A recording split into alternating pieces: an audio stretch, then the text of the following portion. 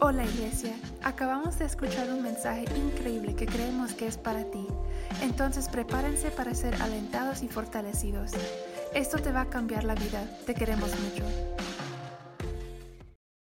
Hola familia de Shoreline City, es un honor estar con ustedes para nuestra charla de liderazgo de esta semana. Nuestra charla de liderazgo de esta semana fue compartida por nuestro pastor global, Earl McClellan, y se titula Fuego que cae por fe.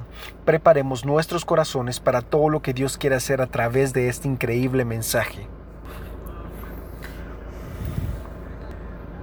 Hola familia de Shoreline City, es un honor estar con ustedes, increíbles líderes. Estoy muy emocionado, estoy muy agradecido de que cada líder está aquí, que está escuchándonos, los amamos muchísimo en Antigua y en Dallas.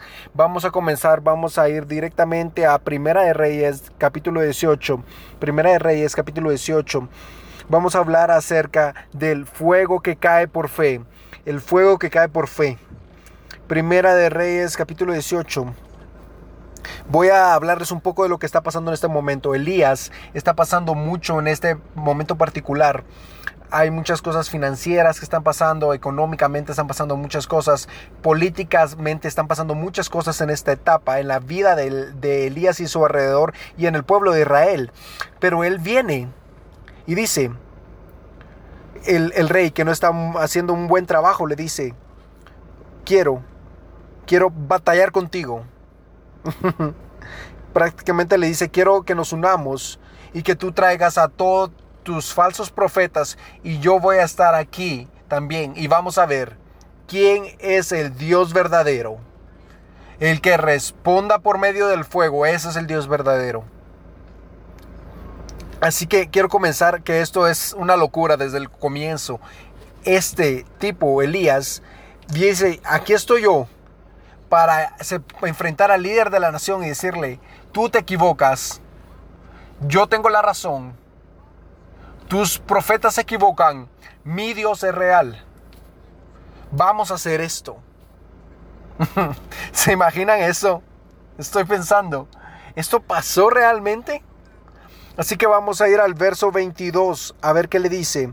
Le dice a los profetas Elías, yo soy el único profeta del Señor que queda, pero Baal tiene 450 profetas.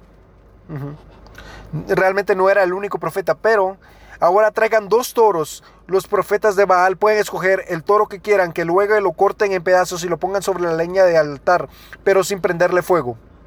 Yo prepararé el otro toro y lo pondré sobre la leña del altar y tampoco le prenderé fuego. Después invoquen ustedes el nombre de su Dios y yo invocaré el nombre del Señor, el Dios que responde enviando fuego sobre la madera. Ese es el Dios verdadero. Y toda la gente estuvo de acuerdo. Así que puedes ver cómo más abajo los profetas hacen todo esto. Hay mucha sangre envuelta, hay mucha muerte, matan a los toros. En nuestro tiempo, todo pasa mucho tiempo, pero realmente este fue un proceso, tal vez un día completo de que van cortando a este toro que prepararon el altar. Y después comienzan a pedirles que a Baal que responda por medio del fuego a su Dios falso. Y nada pasa toda la mañana. Le dice, Baal responde por fuego. Y después él se burla de ellos. Si lo dices a eso. O tal vez tú, si fuera en este tiempo, le dice, tal vez se fue al baño tu Dios, tal vez está ocupado. Me encanta esto, que esto está en la Biblia. Se está burlando de esto. Se comienzan a cortar ellos mismos. Están tratando de que Baal haga algo por ellos, pero sabemos que no hay Baal, así que nada puede ser hecho por ellos. Así que ahora Elías dice, vamos a hacer esto. Vamos a hacer esto. Los hijos de Israel, tráigame agua. Eso es otro momento que estaban dispuestos a utilizar el agua. Y esta la derraman en la leña y en el altar, en el toro. Alrededor de 12 piedras donde estaba el altar. Y no lo hacen solo una vez, lo hacen otra vez y otra vez. Y les dice esto, háganlo otra vez. Este toro está completamente lleno de agua. ¿Y qué dice en el verso 36 que pasó? A la hora que solía hacerse el sacrificio, el profeta Elías caminó hacia al altar. Caminó fue hacia adelante y oró: oh Señor, Dios de Abraham y de Isaac y de Jacob, demuestra que hoy tú eres el Dios en Israel y que yo soy tu siervo. Demuestra que yo he hecho todo esto por orden tuya. Respóndeme, Señor. Respóndeme para que este pueblo sepa que tú, oh Señor, eres Dios y que tú lo has hecho volver a ti. Al instante el fuego del Señor cayó desde el cielo y consumió el toro, la leña, las piedras y el polvo. Y me encanta esto, hasta lamió toda el agua de la zanja. Me encanta esto. ¿Cómo en el mundo, cómo este hombre tiene este tipo de confianza? Y quiero hablar de esto en un momento, de cosas que veo, de que Elías tenía en él, que creo que Dios quiere que tengamos en nosotros para que podamos dar ese paso hacia adelante como caminó él, para que caiga ese fuego por fe. Porque si estamos viendo matrimonios que se están destruyendo, necesitamos que ese fuego caiga. Si estamos viendo una sociedad que está siendo destruida, necesitamos fuego que caiga del cielo por fe. Si miramos la soledad, el tráfico sexual, necesitamos que fuego caiga por medio de fe. Si queremos ver que la próxima generación se enamore de Jesucristo, necesitamos fuego que caiga del cielo. No necesitamos cualquier tipo de fe de, a ver qué pasa tal vez. Necesitamos un fuego que caiga del cielo. Este hombre Elías camina hacia adelante, da ese paso y veamos esa confianza que tiene en Dios. Es lo primero. La confianza está en Dios. Su confianza está en Dios. ¿Sabe dónde está poniendo su confianza? ¿Sabe dónde está poniendo su enfoque? Por favor, entiéndanme que Elías no es la celebridad en esta historia. El personaje principal es Dios. Porque Dios es el enfoque. Dios es el que merece la gloria en todo momento. Dios es el que es elevado, que es glorificado y que es levantado a través de esta historia. No es una historia a través de lo increíble que es Elías. Esto es acerca de cuán increíble es Dios, el Dios de Elías. Esta es la historia de Abraham, Isaac, de Israel, del mismo Dios para cada uno de ellos. Elías sabía quién era su Dios y su confianza estaba puesta en Dios. Y esa es la primera cosa, poner nuestra confianza en Dios. La segunda cosa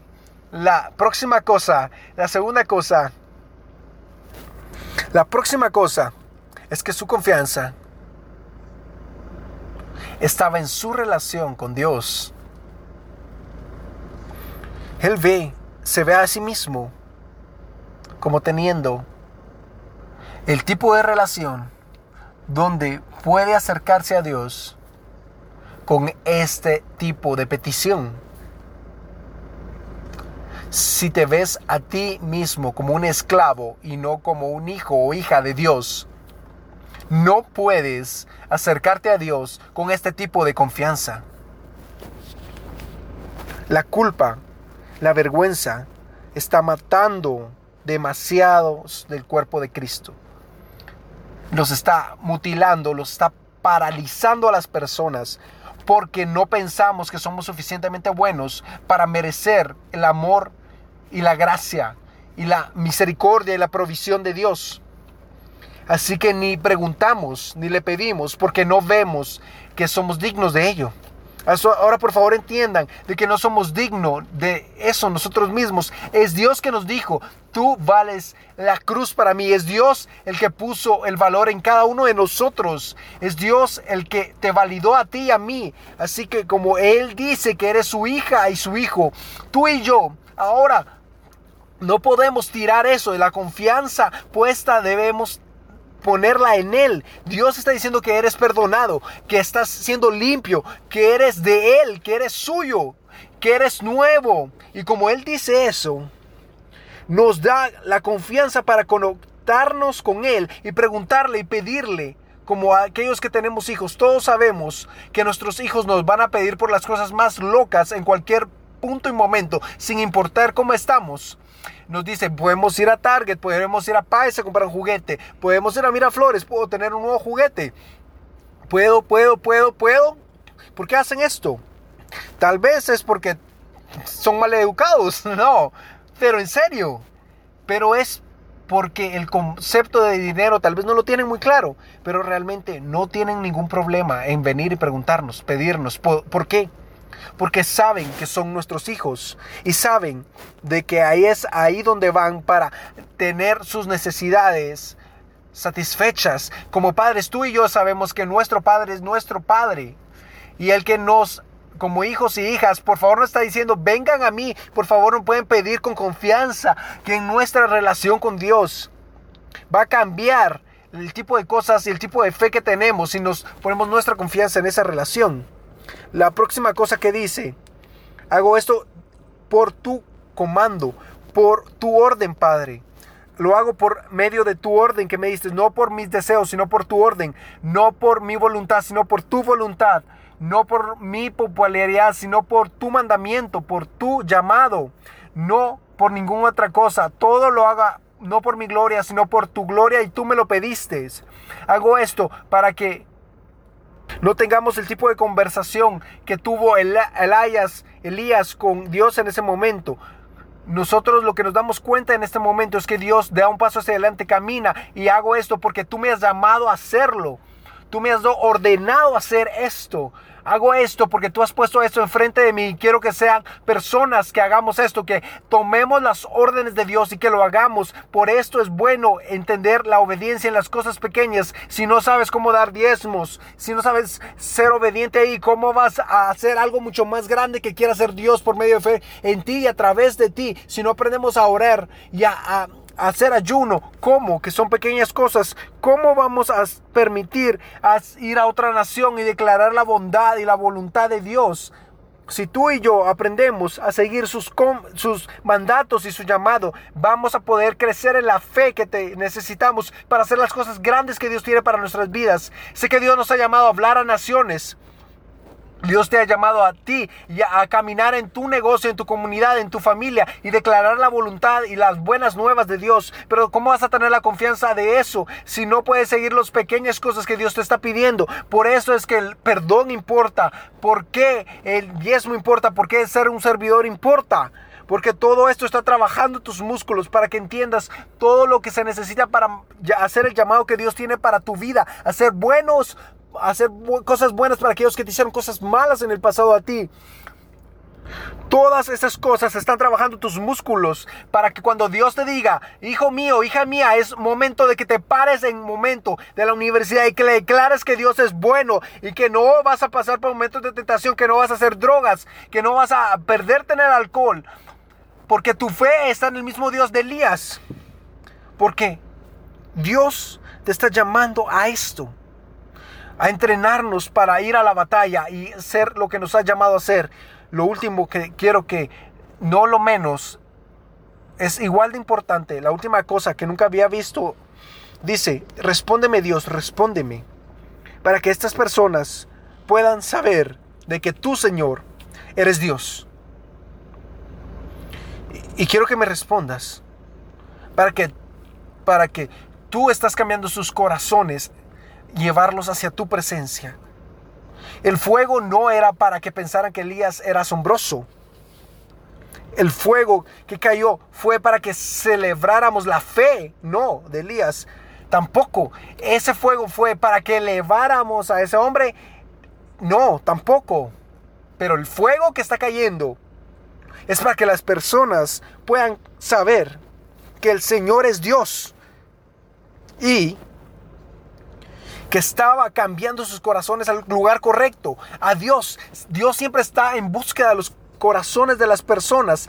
Cuando oro aquí, siempre pensé que era el fuego, pero no es acerca del fuego, es acerca de Dios siendo Dios y Dios estar buscando esos corazones de esas personas. Y al final del día, cuando tú y yo Dios nos pida que hagamos cosas fuera de nuestra área de confort, por favor entendamos que esto no es últimamente acerca de nosotros, es siempre acerca de Dios y de las personas conociendo de que Él es Dios y que está buscando los corazones de las personas y está tratando de cambiar sus corazones hacia Él nuevamente. Siempre es acerca de la redención, siempre es de rescatar, de salvar, de regresar a las personas a la fe del lugar correcto de Dios, de abrir los corazones y los ojos de las personas hacia las buenas nuevas de Dios, de regresar hacia la cruz. Si estás manejando un negocio, eso es lo que es tu negocio, y acerca de eso es.